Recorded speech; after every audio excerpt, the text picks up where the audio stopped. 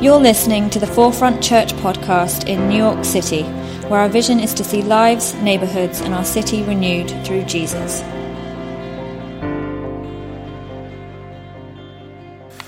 Yeah, we are, right? Hey, like Jen said and Ben mentioned earlier, my name is Travis. I am on staff with Forefront. Spend my time over in Manhattan. We're going to talk about humility today, and I know that that's going to be a difficult subject for all you 10 o'clock service dwellers, being as committed and spiritually inclined as you are to get up this early. Get your, the lion's share of the coffee and the bagels. But I'll tell you what, let's pray, and then we'll jump in. I've got some cool stuff I'm really excited to share with you. God, I thank you just for this community, and I thank you for the fact that we get to worship, and we get to gather, and we get to occupy the same space with one another. And God, we enter into this place as a collection of people who all of us have bought in to one degree or another to this idea that we have to project some version of ourselves that's impressive. And God, we are now occupying the same space as the God who enters into that space that no one else sees. And you love us.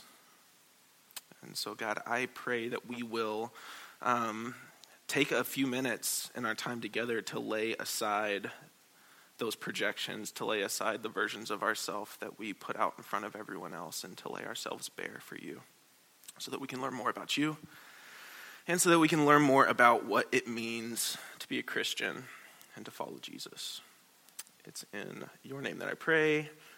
Amen. Okay, so I went to Bible college, and there are several stories I could tell you about why that was the weirdest experience in the world. But what it was very good for was it made me very interested in the Bible itself, but also the world surrounding the Bible. Everything that's going on in between the words on the pages when we go through and look at the scripture. So I'm going to spend just a few minutes, like 10 or 15 minutes, setting up the whole point of what we're going to talk about. And the way that we're going to do that is we're going to look at the Roman Empire and look at some cultural stuff surrounding that.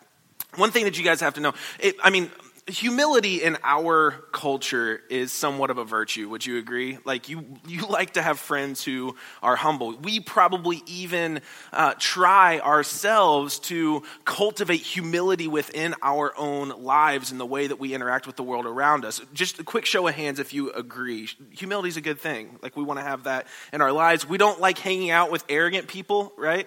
Like if everyone has that one person that you work with or that you know from home, that like when you hear that they're going to be at the thing that you're at, you suddenly have a cold and you don't want to show up because they're just going to talk your leg off about how awesome they are. And we don't want to be like that, and we don't want to be around people who are like that either. But one thing that we have to understand entering into this conversation about humility, looking at the scripture that we're going to look deeper into, that passage from Philippians, which we could probably all agree, we could just say amen after reading that passage and everyone could get something really good from it and go home and be a better person because of just meditating on that scripture. But there's a lot underneath the surface that even amplifies how beautiful that passage of scripture is. And the first thing that we need to make clear as we enter into this, looking at the context around these verses that we're looking at, is the idea that in Roman society, in the time and place and culture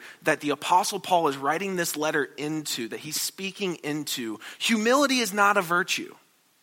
The virtue that everyone was trying to cultivate in their life was honor, and it was much greater than humility. Humility was a sign of shame.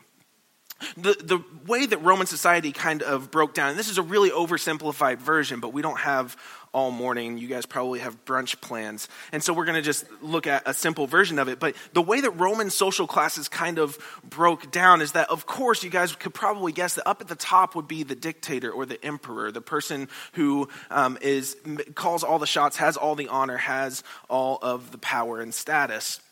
And right underneath the emperor, you have senators and equestrians. These would be wealthy people who could own horses or people who were in the elite class. And senators and equestrians make up the entirety of the elite class, which would have been about 2% of the population in the Roman Empire, but they controlled about 50% of the wealth in the Roman Empire.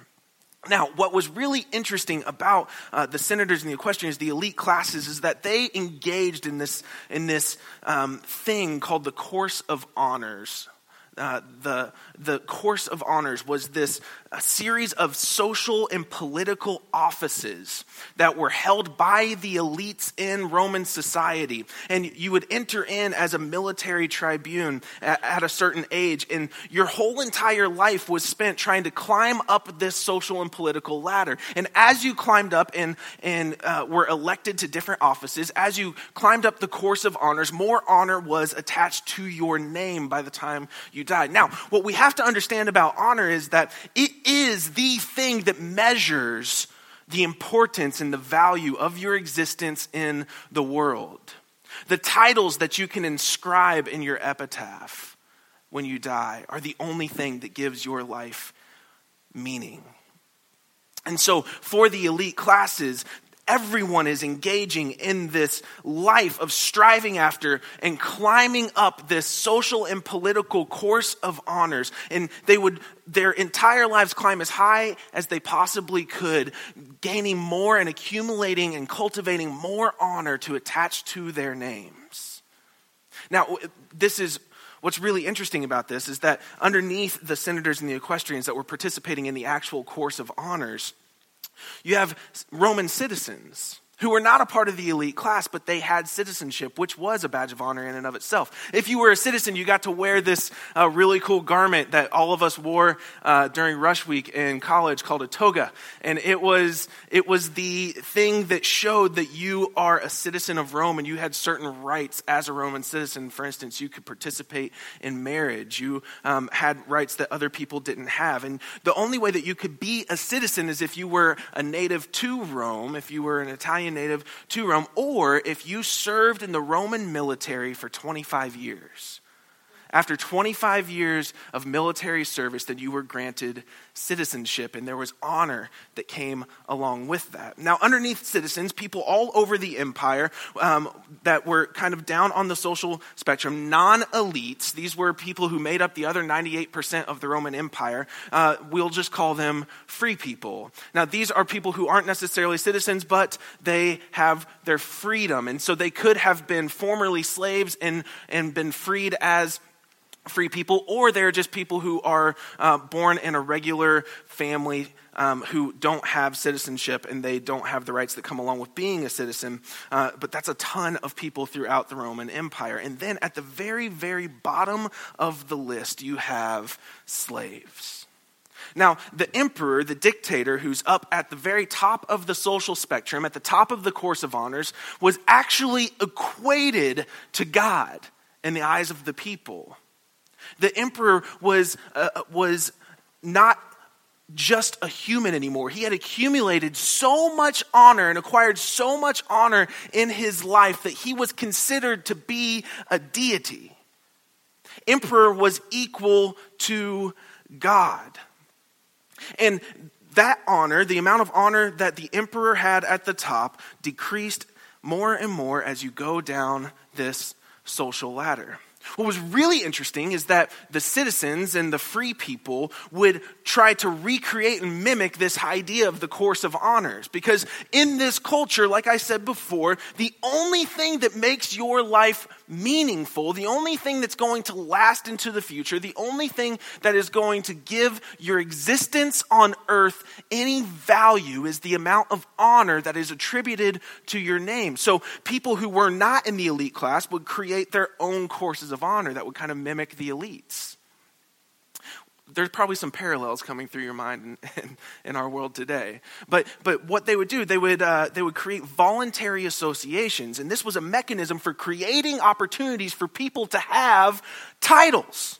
So you might have a trade guild. All the blacksmiths get together in a certain community, and they have a trade guild, a blacksmith guild. And they would get together, and they would have a treasurer of the trade guild, and a president, and a vice president. And these are all positions that you could hold. And then at the end of your life, when you have an inscription that describes who you were, you have your name at the top, and then you just list all of your titles. So you join as many guilds and voluntary associations as you can, or you would join a burial association to ensure that you would have a good burial, because that was a big deal for this honor-seeking culture, that you were buried with honor. Or another thing that you could join would be a religious organization, a religious cult in the first century.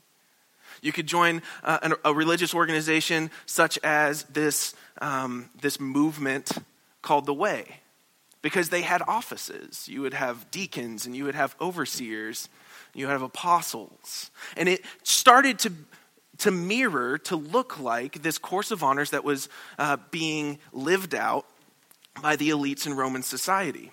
Are you guys tracking with me? We're kind of in the weeds, but I promise all of this is going to be relevant in a second. By the end of this, you're all going to be like, whoa! It's coming. Just wait. Now, so if emperor is equal to God, and he's all the way up at the top of the list, you can imagine that there are probably some really lofty writings describing who the emperor was. Now, the emperor around the time of Jesus' birth was a guy named Augustus. Have you guys ever heard of Augustus? Now, Augustus was famous, and he was one of the most celebrated emperors in the history of Rome, because there was a 13-year civil war that kicked off when Augustus's great uncle and adopted father, Julius Caesar, was murdered. You guys have seen the play or read the play, the Shakespeare play. He was murdered in 44 BC, and then 13 years of civil war broke out, where Augustus was the general who was leading one of the armies, and there were two major battles in a colony called Philippi that Augustus's men won, which moved him into the position of emperor. Now, what this did, by ending the civil war, Augustus ushered in a time of relative peace that's known in history books as the Pax Romana, or the Roman peace. Augustus was looked at as a savior. There's a quote. This is an inscription from 9 BC. I want to read it to you. And this would have been common language when describing Augustus.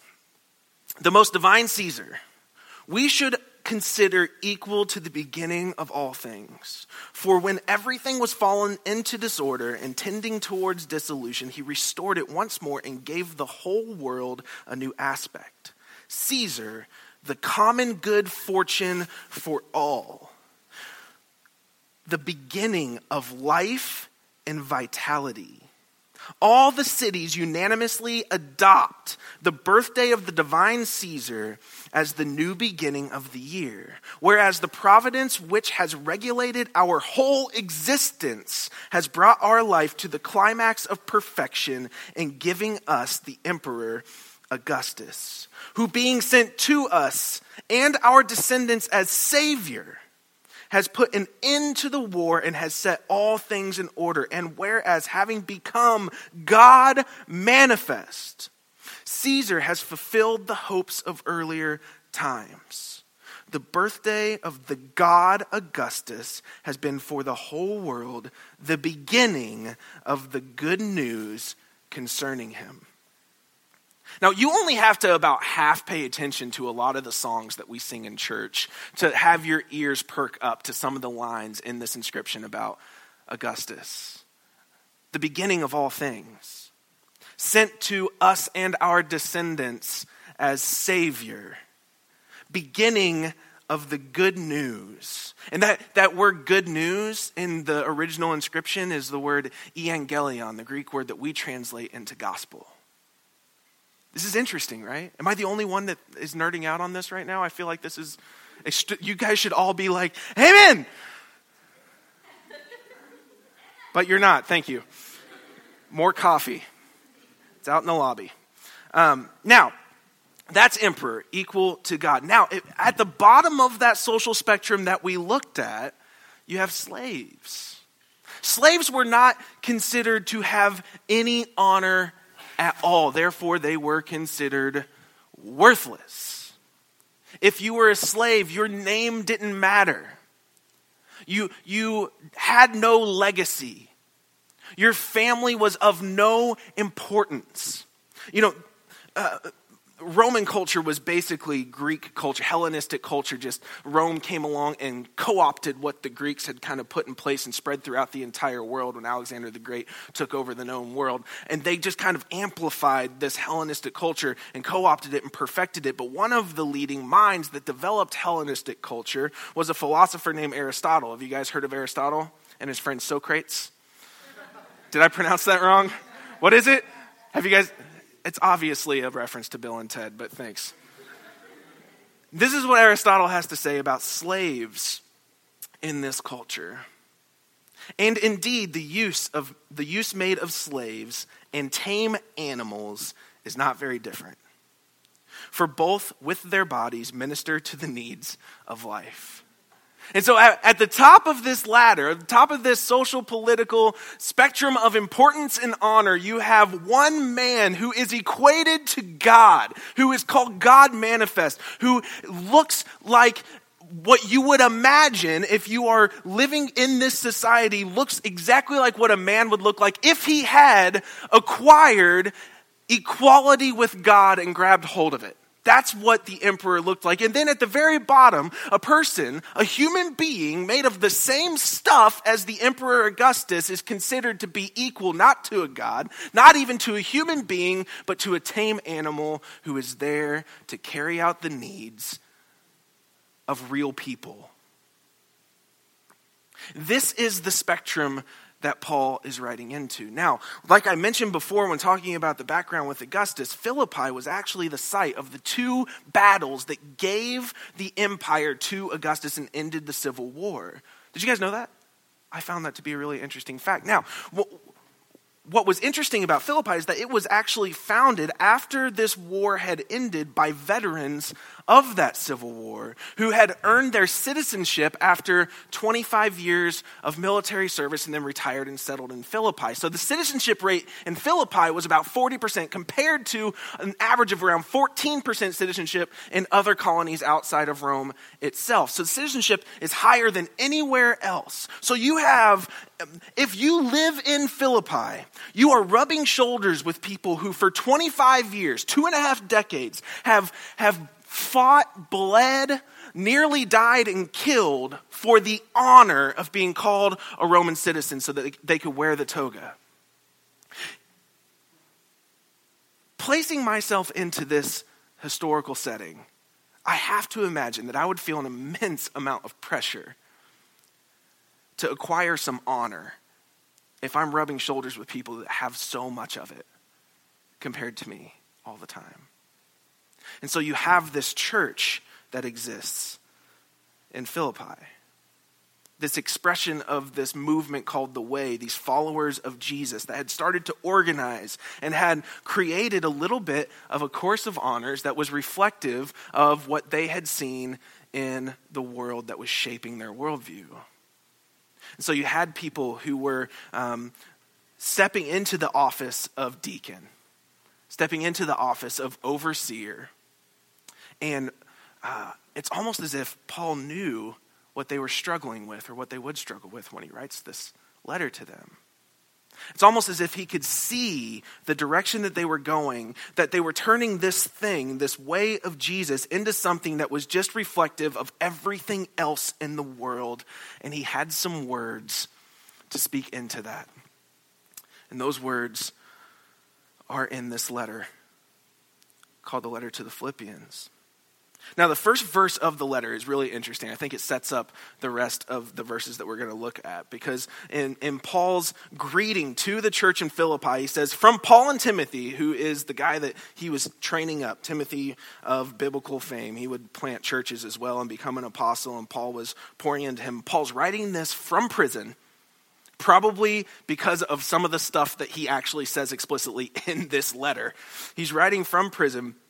And this is what he writes. From Paul and Timothy, slaves of Christ Jesus, to all the saints in Christ Jesus who are in Philippi with the overseers and the deacons. Now, I want to point out two things here because I think that this is really cool. One of those things is that in other letters that Paul writes, in his greeting, he refers to himself with his title, which would be customary in this culture. He will say, Paul, an apostle of Christ Jesus. But what does he say in his letter to the Philippians? A slave of Christ Jesus. And then he addresses those who are in the church by their titles, which is showing them honor. But he is actively pulling honor away from his name, calling himself a slave. And then he gets into what he actually has to say to them. And this is what he writes. We'll read it again. We read it before, but we'll just read it again because it's that good. Philippians chapter 2, verses 1 through 11. Therefore, if there is any encouragement in Christ, any comfort provided by love, any fellowship in the Spirit, any affection or mercy, complete my joy and be in the same mind by having the same love, being united in spirit, having one purpose. Instead of being motivated by selfish ambition or vanity, each should in humility be moved to treat one another more important than yourself. Now, the first couple of lines, all that stuff about love and unity and all that, when the scroll is unrolled and whoever is the overseer, the deacon that's reading to the rest of the church, when this letter arrives, when they start reading about love and unity, everybody's probably going, yes, amen. Brother Paul has sent us a good word from the Lord. Yes, this is very good. Now, when he gets to this part where he's talking about instead of being motivated by selfish ambition or vain conceit, this is going to be scandalous, maybe even offensive, because he is writing into a culture where the only thing that makes your life worth anything is the reputation that you build by the honor that you accumulate, the titles that you can attach to your name. The things that you do that make you important. And Paul offers up a different view of what this whole Christianity thing is supposed to be about. He says each of you should in humility, which is not a virtue. This is a sign of shame. Each of you should be moved to treat one another as more important than yourself. Each of you should be concerned not only with your own interests, but about the interests of others as well. You should have the same attitude towards one another that Christ Jesus had. Now, if you don't tune into anything else, tune into this poem that Paul writes to this church. Because it is the foundation and the basis of everything that we should strive for in reflecting the character of God in human form. That was manifest in this peasant from Nazareth named Jesus. Who, though he existed in the form of God, did not regard equality with God as something to be grasped, but emptied himself by taking on the form of a slave, by looking like other men, and by sharing in human nature, he humbled himself. Not something that gods do, not something that people of honor do. He humbled himself by becoming obedient to the point of death, even death on a cross, which was a punishment that was reserved for slaves. As a result, God highly exalted him and gave him the name that is above every name, so that the name of Jesus, at the name of Jesus, every knee will bow, in heaven and on earth and under the earth. Every tongue will confess that Jesus is Lord, to the glory of God the Father. This is not the way it works. There are coins minted in Rome with Caesar's face on them that say Caesar is Lord. If the Roman Empire, which is the most powerful and violent and unstoppable military force in the history of the world to that point, when they came into your colony and wanted to take over, every single knee in that colony was going to bow either voluntarily or by force, and every tongue was going to confess that Caesar is Lord. And yet we see in the gospel this picture, not of a man climbing up a course of honor in order to accomplish equality with God and grab hold of it and use it to his own advantage. But we see the inverse. We see a picture of God. We see a picture of God who did not consider godhood as something to be grasped, who had everything that every human being was scraping and clawing their way to, getting as close to God as they could possibly get by doing the right stuff and behaving the right way and gaining the right titles and building the right reputation. We see God who saw all of that and held it in his hands and considered it worthless, rubbish, and decided to empty himself, taking on the form of the lowest part of the social spectrum, taking on the form of a slave. What I find super interesting about all of this is that everyone is trying so hard to build themselves up. And in the end of this poem, it's the one who is willing to become a slave that ends up being exalted, that ends up being honored. And while everyone was participating in this honor-seeking culture, it was as if they were in on the joke themselves and they just didn't want to let anybody else know. There's this really cool thing that would happen. I would love, if I had like a time machine, I'd love to go back just to see this go down. There was a thing called a Roman triumph that would happen in Rome whenever a successful general would come back after taking over a colony, after being successful in battle. He would come back into Rome, and from the gates of the city all the way to the steps of the Senate, there would be this opulent parade where the multitudes of citizens would line the streets, and there would be a golden chariot where the successful general, the victorious general, would ride in this golden chariot that would be pulled by a white stallion. And he would have all of his prisoners of war and slaves that he had captured marching in front of the chariot as a sign of his dominance. And behind him, he would have his successful, victorious soldiers who would be unarmed as a sign that they had won and they didn't need to take up their swords anymore. And they would go all the way through the streets of Rome, and people would be chanting the name of the general and heaping honor and praise on him. Can you imagine what that would feel like? I mean, that's not very far off from the highest amount of honor that you could possibly get if you were participating in Roman culture. But what's really interesting about these Roman triumphs is that there would only be one other person that would ride in the chariot with the general, and it would be a trusted slave. And he would ride in the chariot with the general, and he would hold a laurel crown hovering above the general's head. Not placing it on his head, just hovering it above the general's head. And his one job was to whisper into the general's ear over and over again, "This will fade. This will fade. You are only a man."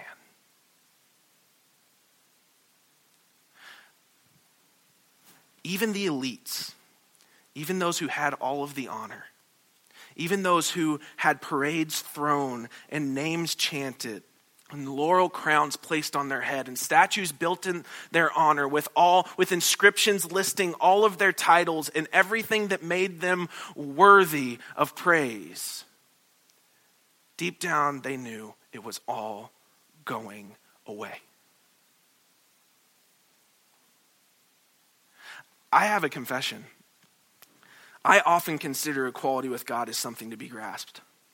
I want to be great. I want to climb my way up the course of honor set before me.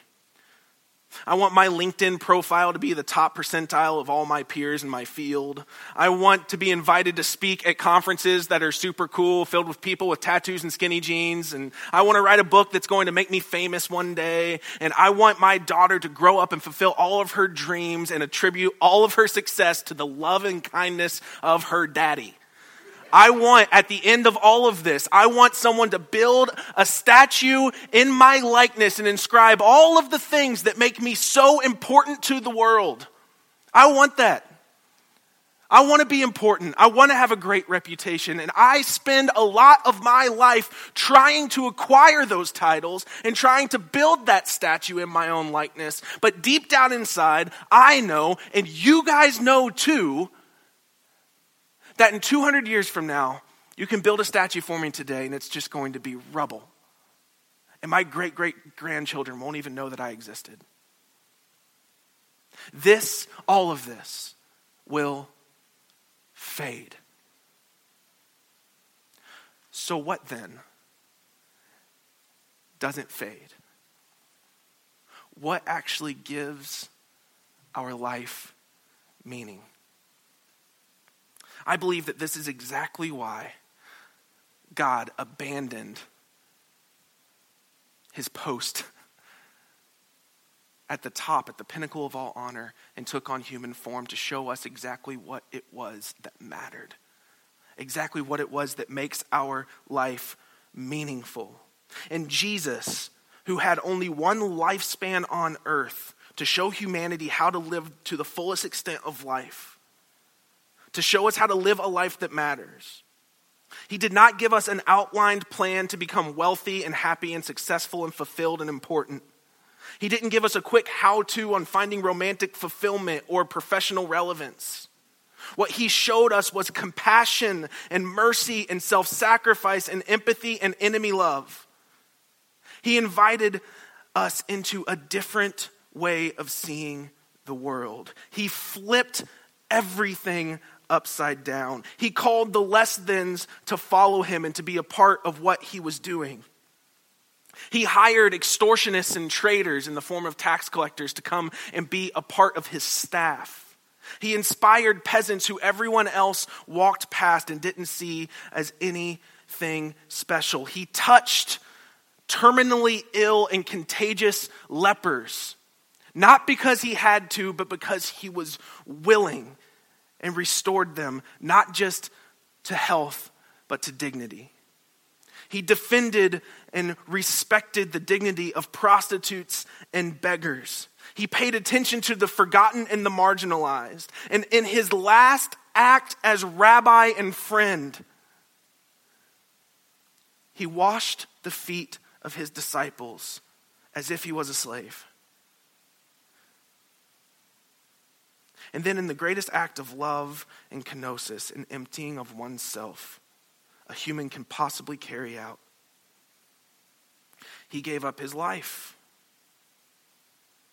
And all of that hard work, all of that sacrifice, all of that time, all of that mess, all of that patience, all of that humility was considered to be more worthwhile to Jesus than equality with God.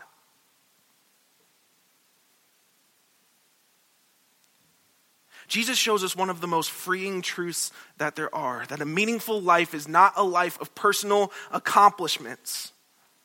A meaningful life is a life that exalts others.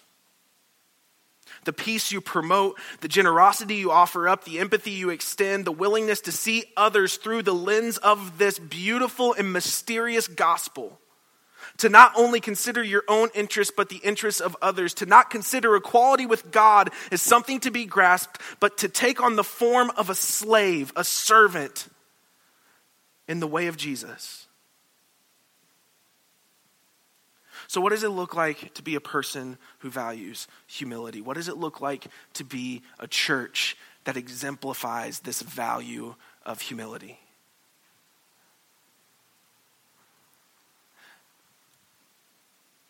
We live in a city and in a culture that we are rubbing shoulders with people of ridiculous amounts of honor on a daily basis.